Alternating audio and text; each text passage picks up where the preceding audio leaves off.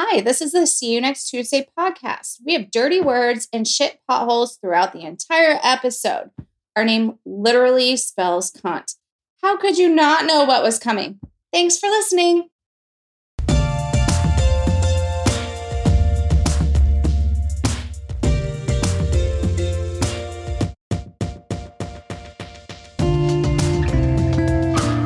Welcome again to another episode of the See You Next Tuesday podcast. I'm Jessie. I'm Amanda. We're back. How are y'all this week? We always say how we are. How are y'all? Tell me all about it. Tell me the tea. Tell me your work tea. Tell me your church tea. Tell me your friend group tea. All the tea. The tea you overheard at the supermarket. Oh, yes. The Especially Ulta that tea. The Yeah. Target tea. The Chinese restaurant tea. Yeah. Our favorite kind is overheard tea. Mm-hmm. Oh, my God. It's the best. But you normally have the best stories. Girl, and I got a good one. So, you know how when people choose to leave their employment, they give notice, they half-ass their 2 weeks, and then they leave? Yeah. Not at my job. Really? Last day. Homegirl's last day. And this is someone you work with. They gave their 2 weeks. Mm-hmm. Let's provide a little context so they know. Yeah, so gave her 2 weeks, worked out her 2 weeks, you know. And I use the term work loosely, as everyone does. Yeah, I mean, You know. everyone, if you're on your way out, you're on your way out. Yeah, exactly right. Not judging, just saying. No. It is in the afternoon, sitting at my desk, working away, typing away, working away, focusing. Everybody in the office is working away, focusing. Next thing we know, I guess her and the manager have been talking amongst themselves, so nobody even heard what was said. Mm-hmm. She just loses her shit. What? Stands up screaming and yelling and ranting and Gen X here. Mm-hmm. I do this. I look over and then I proceed to do this. I put my head down and I just start working. Harder? But I'm still listening to every single word she's saying. Oh, for sure. But I'm like, nope. I'm just going to keep on working. I'm not going to get involved in this. I'm not going to look directly at her either. What was she screaming about? Well, I can't say that. Right. Okay. But still, it's just like, why are you saying this at work kind of things? It's like, who does that? Apparently her. I mean, if you're that disgruntled, you just quit your job and leave. You don't give it 2 weeks and, Yeah. you know. Just bounce. So then, the manager she was screaming at, I have to say, like, I'm going to give her props because she just sat there. Homegirl got done. She gets up, leaves the office, and I'm like, where's she going? Because she didn't say a word. She comes back a little bit later, maybe 10, 15-ish minutes. Comes back, says, homegirl, thank you for coming in the past couple of days and training. We really do appreciate it. But now we're going to need you to leave. Wait, so the girl who's leaving says this to whom? Or the manager says this to her? The manager came back and said that to her. So she basically said, look, we're going to need you to cut your 2 weeks short by, like, right now. Mm-hmm. Oh. So in the last 3 hours of your employment, you basically got fired. Yeah, which... Wow. Sis. Although maybe it was a calculated plan, because, you know, if they fire you versus you leaving, you can ask for unemployment. See what I'm saying? She already had another job she was starting the very next day. But still, like, girl, that's not how you... Whatever. It was... Wow. So then I found out she immediately went to HR after she left. She left, immediately went to HR and was screaming about how she hates the manager. I hate her.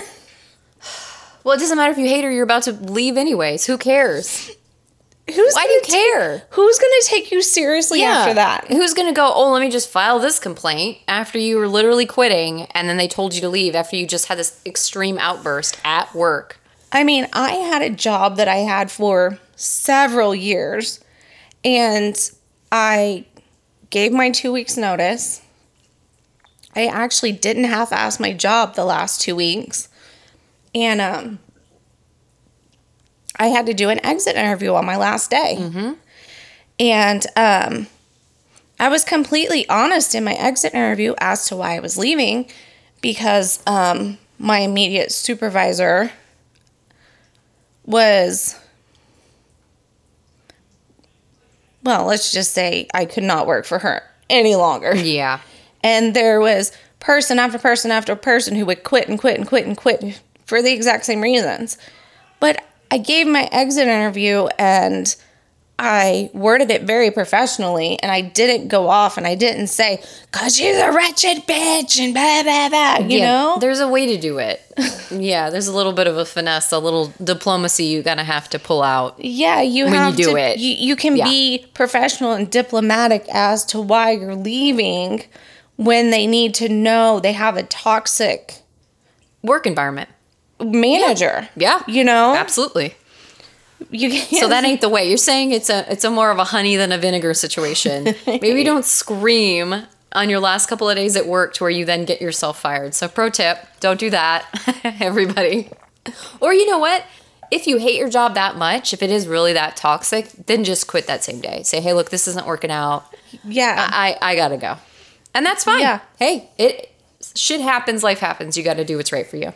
I mean,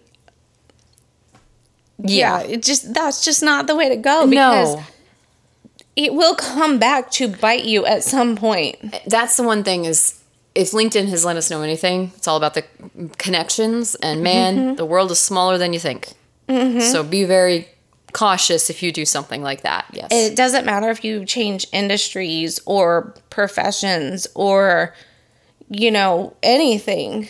You got to be careful. Mm-hmm. Totally agree. Because a job will go, if you remove it from your resume, they'll go, why is there a big gap there? Yep. Or, how come this employer says you're not rehireable? Right. So just be cautious. Use it when you need to. And also know the consequences if you do have to pull out the napalm, you know, and go scorched earth with something. But that ain't the way to do it. Yeah, but let me tell you, your fucking coworkers love that shit. I bet that was like the bright spot of the day. Just kind of broke up the monotony. Like, oh, did you see what happened? What? Yeah, it was great. I immediately, once it was over, because like while it was happening, I don't want to make direct eye contact, right? And I don't want to make any sudden movements, because it's almost like when you see like a bear in the woods, you're like, oh. Because you don't want to be the one that's next. No. And you don't want them to notice you either. You're just like. Right. So then it's all over with, and I'm immediately picking up my phone and texting my bestie like, girl, you just missed it. Your work bestie too, which, you know, she knows all the context. So she's like, oh my God, tell me everything. And I mean, so we have, you know how I love to give people, especially people and things, different names. Yes. So we have names for everybody at work. So if someone were to read over our shoulders, they would have no idea who Gloria is. Right. You know? Yeah. They'd be like, oh, Gloria don't work here. Okay, I don't care. Right. So then you can have conversations in your like work chat, Slack or Google, whatever, and then be able to like say things without corporate knowing, oh, this is who they're talking about. Right, exactly right. So I was like, I'm like snatching up my phone and I'm like, girl, you just missed it back here. God, you have so much good things happen. And I'm telling you, being work from home still, which now it's until January, which I'm like, hell yeah. I ain't got none of that drama. I mean, I can tell you what my cats do all day. I can't tell you how much I would love to be able to work from home. As much as like that shit was entertaining, it's also like nobody worked for like the next day and a half because we all had to continue to talk about it. Oh, yeah. Because then it's like the rumor mill, and then everyone's distracted. And then also it doesn't help you because you have like 2 people's jobs to do for some reason. Mm-hmm. So, yeah, it's not great. helpful. So, yeah, I come in. So, I've started the past 2 days. I come in extremely early. And I'm, as much as I'm like, this really fucking sucks, another part of me is like, I'm not a morning person. I'm extremely tired, which makes me like a toddler who hasn't had a nap by 3 p.m. That time I get in the morning with nobody there, literally nobody else in the building, and quiet, I'm like, I'm going to fucking do this every day. Yeah. Every day. I get it. But be careful. Don't burn yourself out either. Because you're working like way OT at this point. Yeah, I've never seen a paycheck with my name on it this big in my life. Which brings us back to what we talked about last week, where I think I'm uber bougie and my husband's got to reel me back in. Yeah. He literally said to me the other day, he goes, how big of a raise do you think you got? Because it ain't this much. Yeah. You're like, hey, okay, so I'll return the jet ski and the boat, okay? God. But they can't fill in the hole in the backyard where they're putting in the pool. Yeah, so you're welcome. We're getting a pool. Jeez, get off my ass. Yeah, he was. He was like, how big of a raise do you think you got? I was like, did you see how big my paycheck was? He was like, that was for 2 weeks. Yeah, yeah. Could you imagine what your life would be without him? I would probably be fucking living with you because I'm financially irresponsible. But girl, me too. I would be just as broke because I have a very similar pod hubby who's also like, make sure this is within our budget, okay? And I'm like, yeah, okay, yeah. Credit card, I bought sure. a fucking voodoo doll. Incense holder? Yes. Off Instagram. Off Instagram. Because you needed it. Because it's going to center your chakra. I mean, let's be real. This is just to help. Don't worry about it. We all know that this is just for your general wellness. So you can put that as like a medical expense at this point. Just write it off. Send help. Yeah, I know. Tell me. Oh my God. Instagram has gotten better at it too. From what I've heard, Instagram is trying to just make their app like a shopping app, which, I mean, shit. They're leaning hard into it. Well, that explains why I just picked out the new watch band I want. Yep. They're definitely very effective at the shopping part of it. I'm actually kind of sad that Instagram has become this like Frankenstein's monster of it trying to be TikTok with reels and, added stories and all this other fucking shit. It's like, guys, just let it be what it used to be back in the day, which was just mainly photos and more simple things, because that's why we liked it. It's because it wasn't as cluttered and fucked up as Facebook. And then, Facebook bought it and now it's just as cluttered and fucked up.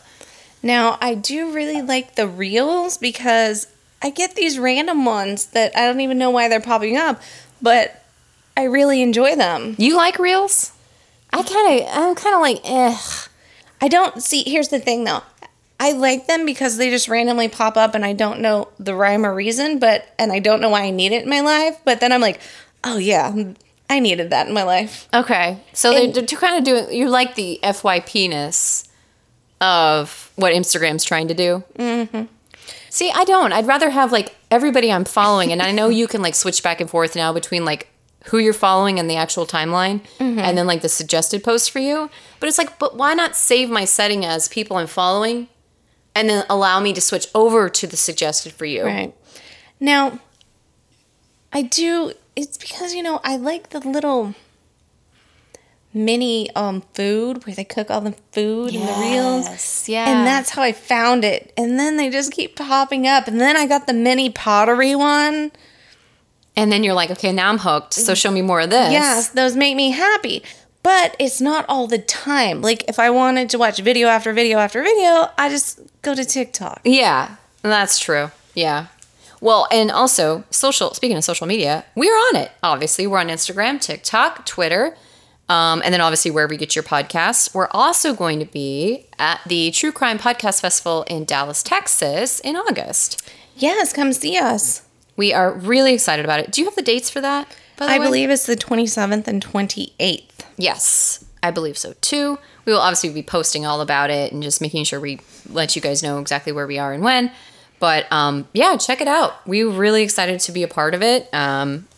It's our first little foray into like a convention, so we're excited. Now, you can't stalk us after that, and no, we're not going to join your cults. And if one of those two things try to happen, then murder might be the answer. Well, but here's the thing. What kind of cult is it? Because if it's like a food cult, I'm in. Okay. If it's like we're eating food, not subtracting food. Or not going to be the food, Oh, that's true, yeah. you know. Yeah, no. But if it's like, oh my God, we have a cult where we eat nothing but fast food or food we find on Pasta. Instagram. Or pasta. I'm like, sign my ass up immediately. Or that the little kid chefs make on those little chef cooking shows.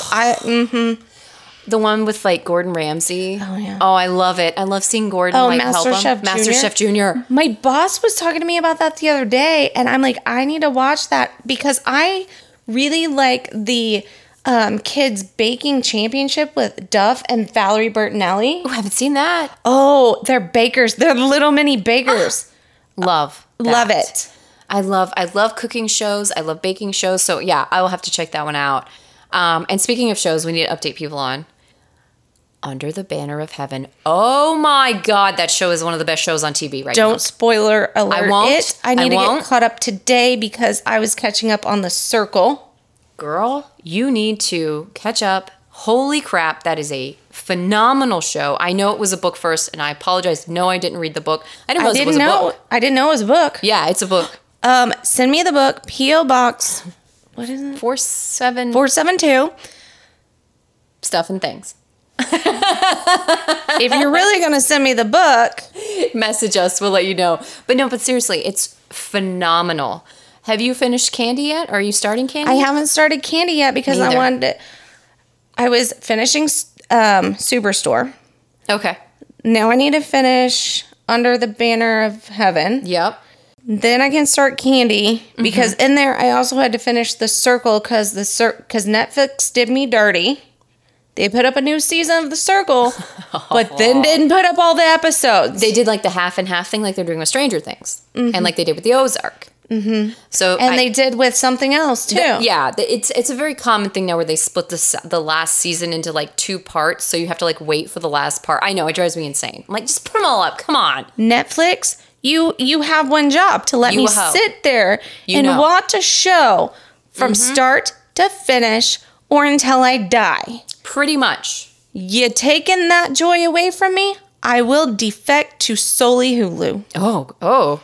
And then you can use that subscription money for HBO Max, like I keep telling you. Gauntlet's been thrown, Netflix. Oh my God.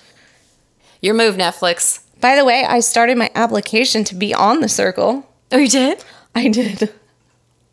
If you get on this show.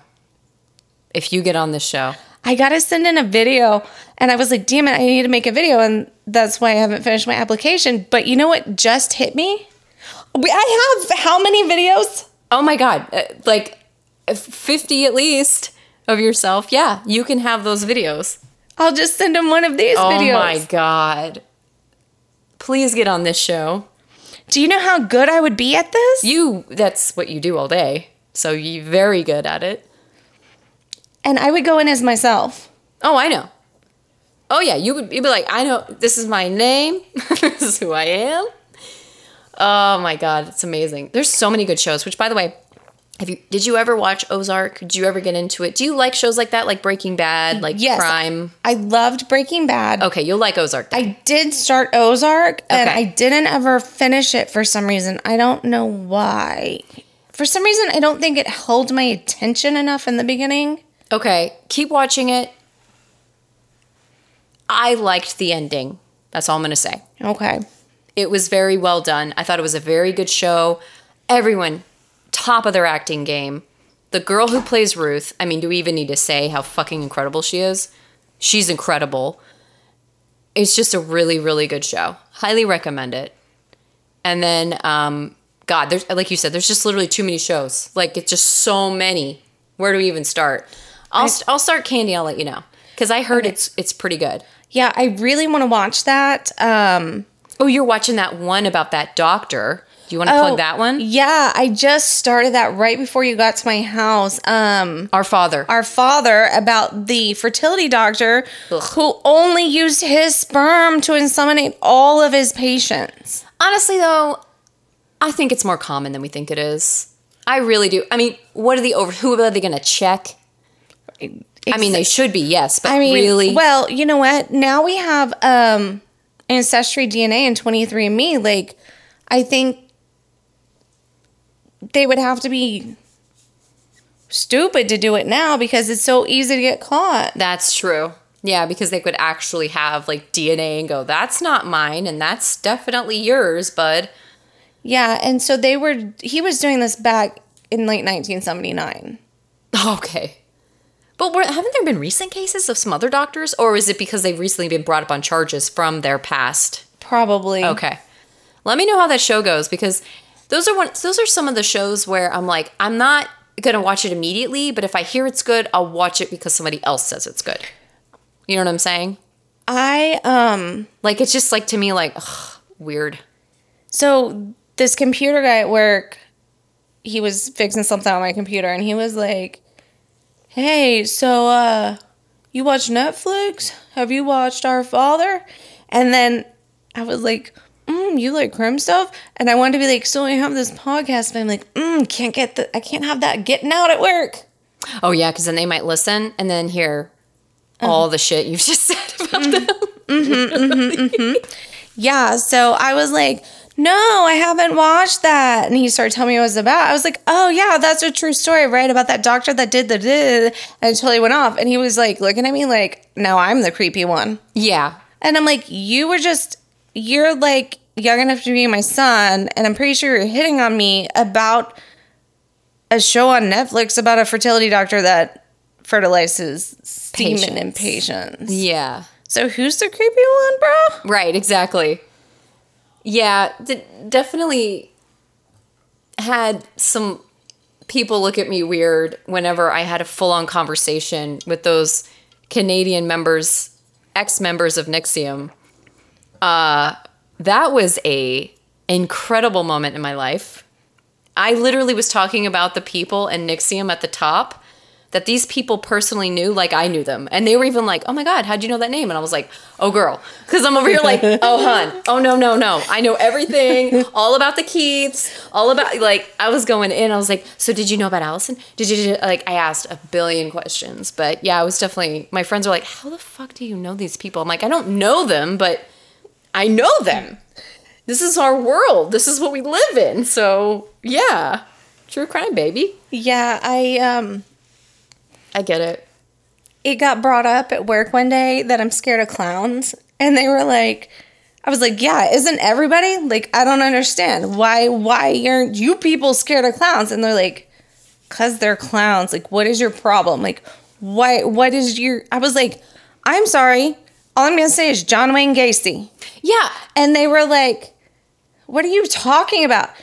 And this one girl goes, what are you talking about? Who's John Wayne Gacy? I go, oh my God, who is John Wayne Gacy? I was like, first of all, he worked as a clown. He was a serial killer. He abducted young boys, murdered them, buried them in the crawl space under his house. What do you mean? Who is John Wayne Gacy? And then everybody looked at me like I was the weird one for knowing all that.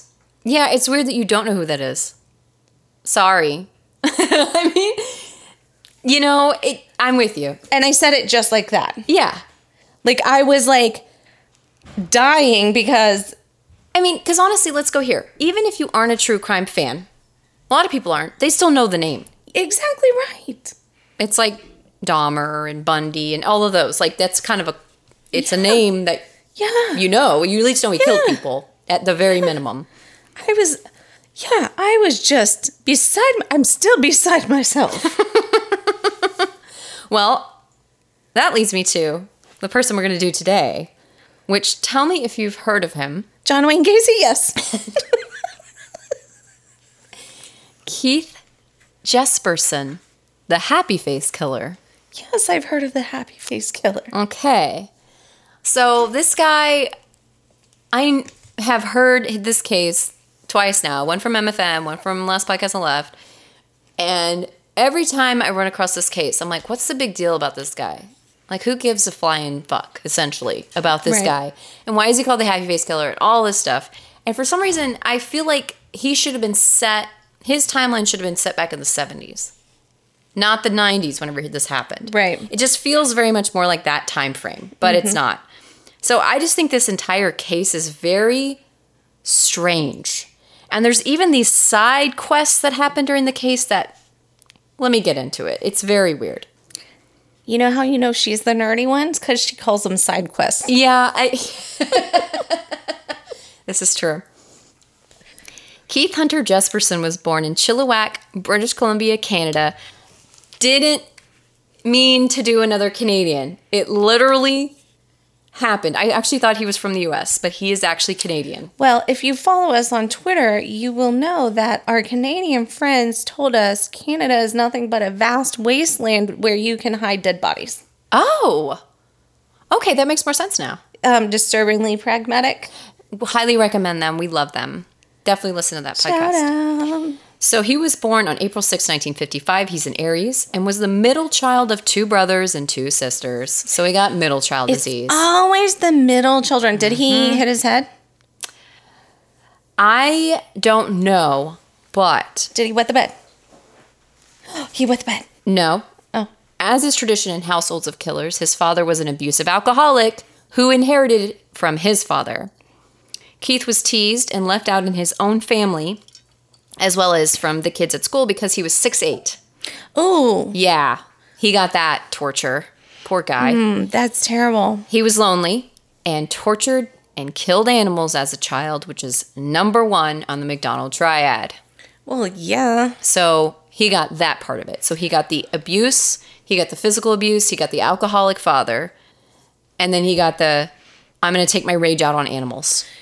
When you were a kid and you were playing with your friends during the summer in Texas, June bugs, remember? Yep, June bugs. Did y'all pull the legs off? No, we used to throw them on the ground. You pick them up and you just throw them as hard as you can on the ground. We pulled their legs off. You pulled your legs off. Horrible things. I cannot believe I did that. We would also catch lightning bugs. And put them in a bottle? Yes, or we would smush their butts on our shirts so our shirts would glow. Yep, we would do that on our arms. Ooh. Yeah, again, why the hell? It was so mean, but... I'm just trying to make sure I'm not a serial killer. No, God, no. But would you do that to, like, a cat? No. Exactly. I'm not saying it's good to do to bugs either, but he was doing this to, like, cats and dogs. He would just torture and kill them just to see what would happen. I was just gauging to see, like, if other children did those weird things to bugs and stuff. Like, you know, the... What is it? Magnifying glass with an ant pile and things. Yeah. A lot of kids, when we were growing up, would do that. Yeah. Yeah. At age 12, his family moved to from Canada, to Selah, Washington in the States, where this behavior continued. They lived in a trailer park, and he said that his dad was proud of him for doing these horrible things to animals, but then would be violently beaten for committing violent acts or getting in trouble. So it's like he's getting told 2 things. Like, his dad's like, way to go, hurting those animals, which, ew. But then his dad would go around and beat him for getting in trouble for then doing violence against others. So it's like, which is it? Are you mad at me for hurting animals or are you not? But then also, he's getting in trouble for being violent. Right. And being punished with more for being violence. Violent by being, exactly. So violence. It's like, this is all bad. Throughout his childhood, there stewed a rage that led him to attempting to kill his friend Martin at age 10. Ooh. They used to play together and sometimes get in trouble and catch a beating from his dad. Keith said that Martin was the cause of most of the times he got in trouble. So they would be playing and then Martin would do something bad and then Keith would get in trouble for it by his dad. So Keith was pissed at Martin. At one point, he was like beating up Martin and his dad pulled him off of his friend. He later said that he actually wanted to kill Martin in that moment. Wow. Another time, when he was around 11, he held another boy's head underwater at a lake until he blacked out. And then he tried the same thing to another boy at a pool until a lifeguard pushed him off the kid. So he's now attempting, he's doing that thing like, I just want to see what happens if, or when I do this thing. Yeah. Like, you remember the movie The Good Son? Oh, yeah. Like that. Yeah, I remember that. Watch that movie, everybody, if you haven't seen it. It's young Macaulay Culkin and Elijah Wood. Very good movie. Good study into sociopathy and psychopathy, I think. And really kind of like shows you like the dead inside child trope that a lot of these guys have. Mm-hmm. And that's the one thing I thought of when I thought of this. I was like, oh my God, it's like the movie. So there's a generational pattern here of violence. According to the University of Barcelona in a 2018 Science Daily article, quote, the origins of the violent behavior are multifactorial and respond to the interaction of several factors, biological, cultural, social, etc., which can modify the expression of the human behavior. Now, an international study has identified 40 genes that related to aggressive behavior in humans and mice. So in other words, Keith had the perfect margarita mix of both, nature and nurture that would make him into a killer. Yeah. And now we know that genetics actually does have a lot to do with it. So his grandpa being violent, his dad being violent, and him being violent all makes sense. Yeah. He graduated high school in 1973 at 18, and because his dad didn't believe he could, he skipped college. So his dad said, you're not smart enough to go to college, so he didn't go. I was thinking because he didn't believe he could skip college? Yeah, sorry. I wrote that weird. His dad should have been brought up on charges, I think, for abuse for many different reasons, but it was the 50s and 60s. That's how you raised children. Yeah, there was no abuse back then. No. Surprise, surprise, Keith wasn't great with girls through the years, so it wasn't until after high school when he started dating. He met Rose Huck, and they married in 1975 when he was 20. They went on to have 3 kids, 2 girls and a boy. How old was she when they got married? I couldn't find that out. It sounds like she was around the same age. Oh, okay. Yeah. And he settled into married life, took a truck driving job to support them, and this job would help him commit murders and get away with it. Rose suspected at one point that he was cheating after random women would call the house, and this behavior went on for a while, to the point that it didn't help their relationship. It started to become really strained. These incidents, and with Keith being out of town all the time due to being a truck driver, really strained it. And then in 1990, when he was 35, they divorced. Rose was done, took the kids, and bounced to Spokane, Washington to live with her parents, which, good job. With his family out of the way, he could now start killing. So the first woman we actually know about was in January 1990 near Portland, Oregon. He took a woman named Tanja Bennett to his rental house after they met at a local bar, took her back to his place.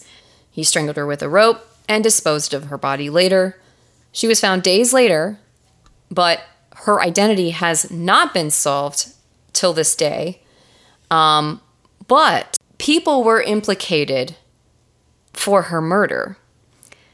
John Sosnowski and Laverne Pavlinac said that they had killed her. And this is where the story takes a weird-ass turn.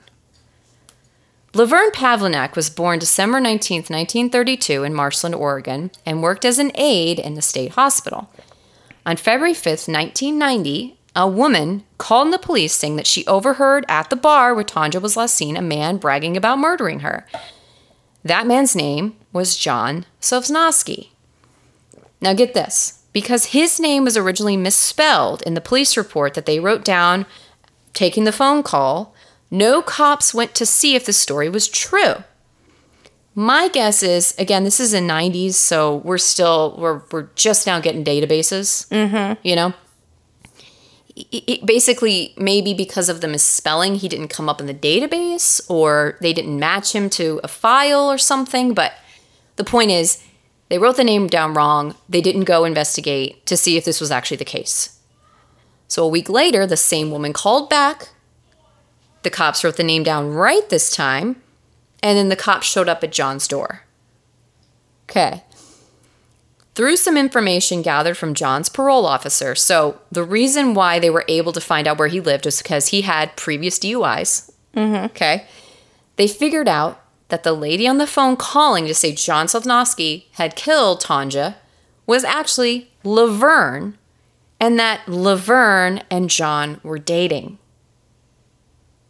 Okay, so you follow me there?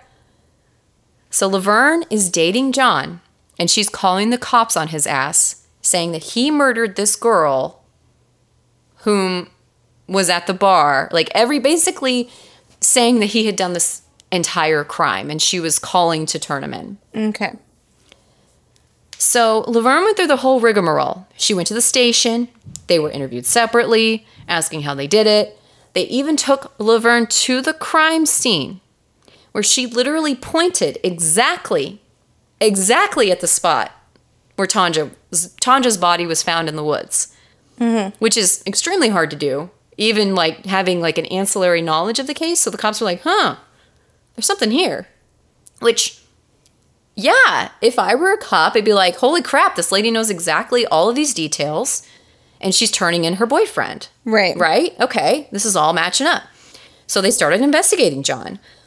But the problem is the evidence and the stories she's presenting about, essentially it was this convoluted, like, first it was he lured her back to their place and murdered her, and she was threatened with, I'm going to kill you too if you say anything.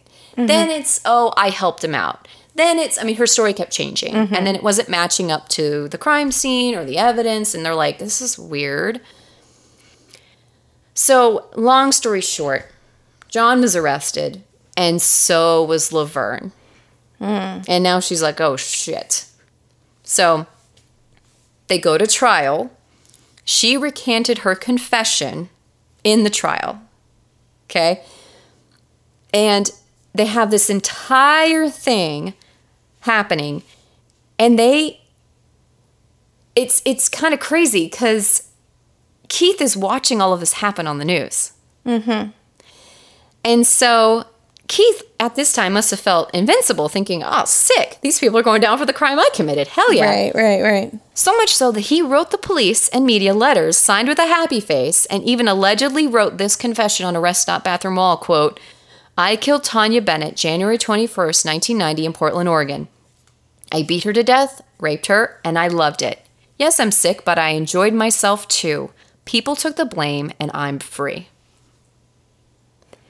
So even though the cops are getting these messages from him, it didn't help their case because Laverne was convicted of Tanja's murder and sentenced to life. John pled no contest because he's not a fucking idiot and received the same sentence. These people didn't commit the crime, but were convicted of it, leaving Keith to continue doing what he was doing. Wow. Yeah, dude. This is why you keep your mouth shut, everyone, and all you say is lawyer. Or also, don't call the cops on your boyfriend. Yeah. Don't make shit up. August 30th, 1992, a woman's body was found near Blythe, California. She had been raped and strangled to death and tied with duct tape. To this day, she has not been identified. Cynthia Lynn Rose Wilcox was murdered in August 1992 as well, but Keith said later that he didn't kill her, but he killed another woman after seeing her crime scene photos. November 1992, Lori Ann Pentland met him at his truck stop, and he gave her money for her business, and that business was sex work.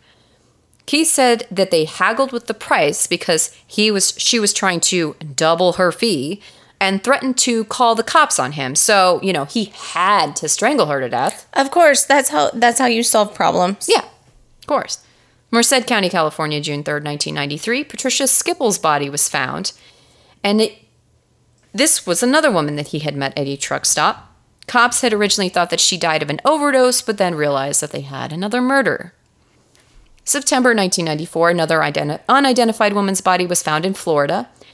To this day, she is still unknown, and she was identified as one of his victims only because of the tie wraps around her neck. Keith then met Angela Subrize, I'm hoping I'm pronouncing her name right, in Spokane, Washington at a bar in January 1995, and she took a ride home from him in his truck to go to Indiana. So she was like basically saying, hey, if you don't mind, I'm actually on my way here. Can you drop me off?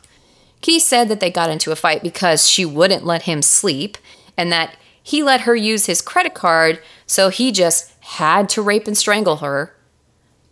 And then, this is a horrible detail, so feel free to skip this. He then strapped her body to the underside of the truck and dragged it face down as he drove to make her unidentifiable. Ugh, they didn't find her body until after he was arrested in Nebraska, but she was probably killed in Wyoming.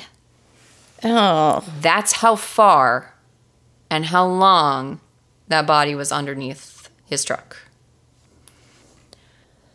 So, during this time, somehow he found the time to get a girlfriend. Who? He was dating a woman named Julie Winningham. And Julie would be his undoing. He somehow got into his head that all she wanted was his money. So guess what? He has to get rid of her. Of course, because that's what you have to do. Naturally, I have to. I mean... You just have to. He got... Let's see here. Okay. After the cops found her body. So, I don't know what happened to her, but we can assume it's the same as everybody else that he killed. They immediately went to Keith's door because that's the obvious, the boyfriend, right? They questioned him, but they couldn't get enough on him to arrest him, so they had to let him go. He went home and thinking, okay, this is it. I'm going to get caught. He tried to kill himself twice, rationalizing that he would get a lighter sentence because he was so distraught that he tried to kill himself over what he had done. Oh my God. He wrote a letter to his brother confessing to killing 8 people across 5 years, which was given to the cops because, of course, it was. And even other states tried to link him to some of their open cases after receiving this letter going, okay, maybe he did some of these other crimes, but they weren't able to positively identify him as the killer for any other crime. After he was arrested, after turning himself in on March 95, again, I'm thinking he's turning himself in thinking, I'm going to get a lenient sentence. I'm going to get a better sentence. Oh, yeah, of course. You know, has nothing to do with victims or anything like that. It's all about him. He pulled a Henry Lee Lucas and said he had actually killed 185 people, but only 8 women have been officially confirmed. He killed in California, Florida, Nebraska, Wyoming, Oregon, and Washington. He told ABC News that the murders, quote, became a nonchalant type thing because I got away with it. It is everything like shoplifting. You're breaking the law, but you're getting away with it. And so there's a thrill of getting away with it. It's just a moment in time where situations present themselves and you become what you are. I'm sorry it happened. I wish it never happened. It's done. It's over with. And you know, whoopsies. Oops. I mean, I didn't mean to. I mean, and also, you know, she was trying to double charge me. So, I mean, you got to kill her then. Yeah, how dare she? Sarcasm, if you can't tell. He thought similarly to Gary Ridgway, obviously, and that he was putting each victim, quote, out of her misery. And just a real quick side note, not all the women were sex workers that he killed. He killed them because he killed sex workers specifically when he had the chance because, you know, they're like the less dead. They're not going to be investigated. People don't know where they are, so they're not going to be missed or reported immediately. All that crap that we know, unfortunately. But it was literally a crime of opportunity. He used the truck driving job. It's the perfect way to get away with it because you're out of the state within a couple hours. No one's going to know. And then there's just this body on the side of the road and no connection to you. So it makes total sense. Yep. Keith was given multiple life sentences and even had to be extradited from Oregon to California to serve his sentence in 2009. He was given another life sentence for another murder in 2010, and he is currently 66 years old in Oregon, rotting in prison. Thank God. His daughter, Melissa, said, quote, "What really stood out to me about my father is that once he killed Tanja Bennett, it's like he got a taste for blood and power and control that he's probably never had in his life, and that excited him. So much so that he seemed to start killing very rapidly again after Tanja. I believed he would be killing more women," she said, like if he were out of prison. And that's his own daughter. I mean, she's not wrong. No, she's not. She said that he was actually a great dad. He would tell her bedtime stories, tuck her in at night, and from what I understand, he actually wasn't violent with his family, which, thank God. I mean, that's a small blessing through this whole horrendous story. But it just goes to show you that he was really able to compartmentalize his childhood, his family life, and then his murder spree. And that's so weird. It's very common, though. They're literally able to put these walls in between those people. Well, when I say that's so weird, I mean it's so weird that your brain can work like that. You know what I mean? Oh, yeah. Oh, yeah. Because, like, for instance, like, let's actually go back to Gacy. Gacy's a perfect example of compartmentalizing so much that he had to call the person who killed the boys a different name.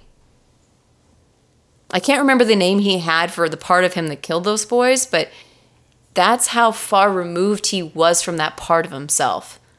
It's crazy. She said that after her parents' divorce, that's when things went really wrong. Some believe this is why he started his crime spree. Basically saying, like, fuck it, you know? Like, I'm mad at my wife. I'm pissed that she divorced me. Whatever. I'm going to take it on all these women. Yeah. Or I'd like to think maybe this was like, finally, now I can do what I've always wanted to do. I don't know. Maybe it's a little bit of both. Or maybe he just felt like he was so angry at her for leaving him. He saw his wife and all the women he murdered, and that's who he was really murdering. Yeah, absolutely. That's another great possibility. So what about Laverne and John, who got convicted of Tanja Bennett's murder? Yes, what about them? After Keith was convicted, the prosecutors in each of their cases spoke to a judge to exonerate them, obviously, of their wrongful conviction. And they were exonerated November 27th, 1995. They served 4 years for a crime they didn't commit. Happens every day, everyone. And people die, too. So it's crazy. Now, why the hell did Laverne do this? This is where I was like, why would you ever do this? According to Laverne, she was desperate to leave John because of physical abuse, and she accidentally got caught up in her lies. Whether or not this is true does not excuse what she not only did to John, but to herself. And I wish she would have reached out to someone to help her because she might have saved some of these women's lives. Yeah, maybe. Like, I don't blame her, but I also am like, girl, you did not help anything. You can't lie about people like that. Everyone, you... Don't do this. Also, lying like this is not the answer. No. Please get out of the situation. Absolutely. 100%. 100%. If you can. So, on that note, this whole horrendous case stems around domestic violence and the cancer that it truly is. I mean, it can spread obviously from generation to generation genetically and emotionally, and through learned behavior, it creates ripples of trauma felt by everyone around the situation. So this week, I'd like to highlight the domestic violence hotline. It's 800-799-7233, or text START to 88788. I'm going to include a link on our blog to their site. And honestly, like, when doing the research for this, we go to all these websites to look up more about them. On the splash page, the very first page you see, this is the quote. At this time, we are experiencing unusually high call/chat volume. Wait times to connect with our live advocates may be longer than 15 minutes. According to the American Journal of Emergency Medicine, DV cases rose 25 to 33% globally during the pandemic, with people being trapped in their homes with an abusive partner. So, if you or anyone you love is experiencing this, or even if you suspect it, please reach out to that hotline for help. And we love you, cunties. We really just want you all to stay safe. That's why we provide this information. But this is a pattern that can be broken, is what I'm trying to say. Yeah. Which it sounds like Keith started to with his family, but unfortunately he made the choice to go down the other path. Mm-hmm. So, stay safe out there, y'all. Please reach out to your friends and family, too, especially if you suspect they may not be in a good situation. Right, and help them get out of the situation. Absolutely. It's also hard because, there's some parts where you can't. Mm-hmm. Like, you have to, it's so hard. Yeah. But who do you have for Trophy Dad? So I think you're going to like this one. You're going to like it. So I have James Mott. Mott. The applesauce guy? Nope. I didn't even think about that. So he was born into a Quaker family in Long Island in 1788. Ooh, I like Quakers. So James became a teacher at the Nine Partner School in Poughkeepsie, New York, where his father was the superintendent. And this is where he met his more famous wife, Lucretia Coffin Mott, who she was a student and then she became a teacher's aide there. They got married in Philly on April 10th, 1811. Wow. They had 6 children total, 4 daughters and 1 son that actually lived to adulthood. So James, he became a partner with his father-in-law in a nail firm. And in 1822, after surviving in the War of 1812 and the Panic of 1819, James became a textile merchant selling cotton cloth. James and Lucretia, they became Hicksite Quakers, and Hicksite Quakers frowned upon any connection to the slave trade. Mm-hmm. So James gave up his trade of cotton textiles, and by 1830, he had transitioned into selling woolen textiles, which were produced free of any slave labor. That is very progressive for that time. Mm-hmm. That's why I like Quakers, man. I'm telling you. I mean, them oats, they got a whole backstory. Oh, Lord. So James was very active in the anti-slave movement, and he was also involved in many of the same events and conventions that Lucretia was involved in. So together they formed the Philadelphia Free Produce Society, which encouraged the establishment of free produce stores that sold products that were made free of slave labor and helped to educate the public about the boycott. That's incredible. This is the early 1800s? Mm-hmm. Mm-hmm. Wow. Mm-hmm. That's impressive. I know. They're amazing. I love them. And they're white? These people are white. Because they had to have been, because they wouldn't have been free. Okay. Because, at the time, I'm thinking Sojourner Truth, Frederick Douglass, all black orators and former slaves that, obviously are standing up for their people. To have a white person come across the aisle was a big deal back in the day. So, wow, I'm genuinely impressed. So, in 1848, both Lucretia and James, both of them, were an integral part in planning and hosting the first Women's Rights Convention held in Seneca Falls, New York on July 19th and July 20th. I love these people even more. Yes, that's right. James was an integral part of the first Women's Rights Convention. And they're feminists? Get out of here. I'm loving them. So Lucretia was the speaker at the convention, and James chaired the convention on the first day and part of the second day. This is the only women's rights convention to ever have a male chair. Which, honestly, there needs to be more men who stand with us. Let's go, boys. So James was also one of the founders of Swarthmore College in 1864. This was one of the nation's first co-educational colleges. Wow. Oh, so they were male, they were gendered at the time. Yes. I didn't know that. Mm-hmm. Huh. So throughout their marriage, James encouraged Lucretia's activities as an abolitionist and a women's rights advocate. So he stood behind her, encouraged her, joined her to fight for these things. And also used the fact that he was a man to highlight her, which at the time, male landowners were the people who held the vote. So the fact that he was like, I'm going to step aside and let my wife speak here. That's incredible. Wow. Yes.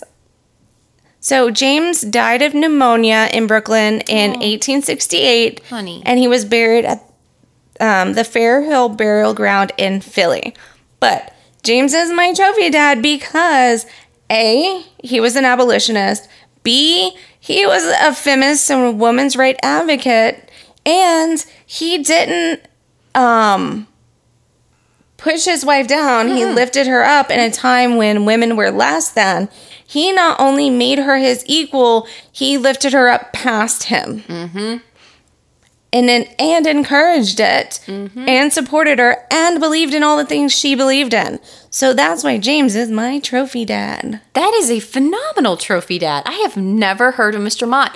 And we must thank him for his applesauce as well. Thank you. I'm sure it's not the same person. He I want it to be. was It is into now. textiles, not apples. But what's cool is he died in 1868, which means he got to see the end of the Civil War and the Emancipation Proclamation happen before he died, which is good because I'm sure that was something, I mean, it was near and dear to his heart as well. I had never heard of Mr. Mott before. Of course, we've never heard of Mr. Mott before. Right. I know. Why would we learn about him in school? That would be absolutely ridiculous. Also, can we talk about the name Lucretia and how fucking awesome it is? So, I don't know if I'm saying it correctly. You are, yeah. Let me spell it for y'all. It is Lucretia. Yeah, Lucretia. Names like that need to come back. Like those old Gothic names, like those romantic period names from the 1800s. Oh, I love it. I like Ruby, Pearl, Mabel. Oh, do you like flower names too? Like people named after flowers, like peony, violet, rose. I'm not a big fan of Rose or Daisy. Maybe like I don't know. Yeah, I know what you mean though. Some of these old school names, there actually Violet. are some, Violet. Violet was good. Yeah. But I have no idea. That's so cool. What a great trophy dad. Well done. I like to bring you a little bit of history. Yeah, that was great. I had no idea. So ever since we found out you were like kind of nerdy, right? I've been teasing you about it, but here in my family, we're kind of like history nerdy. We kind of like history here in my house. That's great. I think everyone's nerdy in their own way. And I kind of like history. Like, how many people have I done that had to do with history? I teach you things. You do. You have taught me a lot about history. I think one of my favorites was, I can't remember her first name, Miss White from Louisiana. Oh, gosh. I know what you're talking about. Can't remember the episode. Y'all help us. Go back, listen to all our episodes, and let us know. Let us know which one. Oh, my God. Because we're not pulling up the spreadsheet. Nope. And the other thing is I forgot what I said 5 minutes ago. Yep. So, whoops. Sorry. I have brain lesions. And I just don't pay attention. Well, on that note. She drinks a lot of tequila. Oh my God. I sleep a lot. I think I lose brain cells when I sleep. That's my problem. I don't know. Maybe. That's the opposite of how science works. Yep. Completely. Mm-hmm. On that note. We'll see you next Tuesday. Bye. Bye.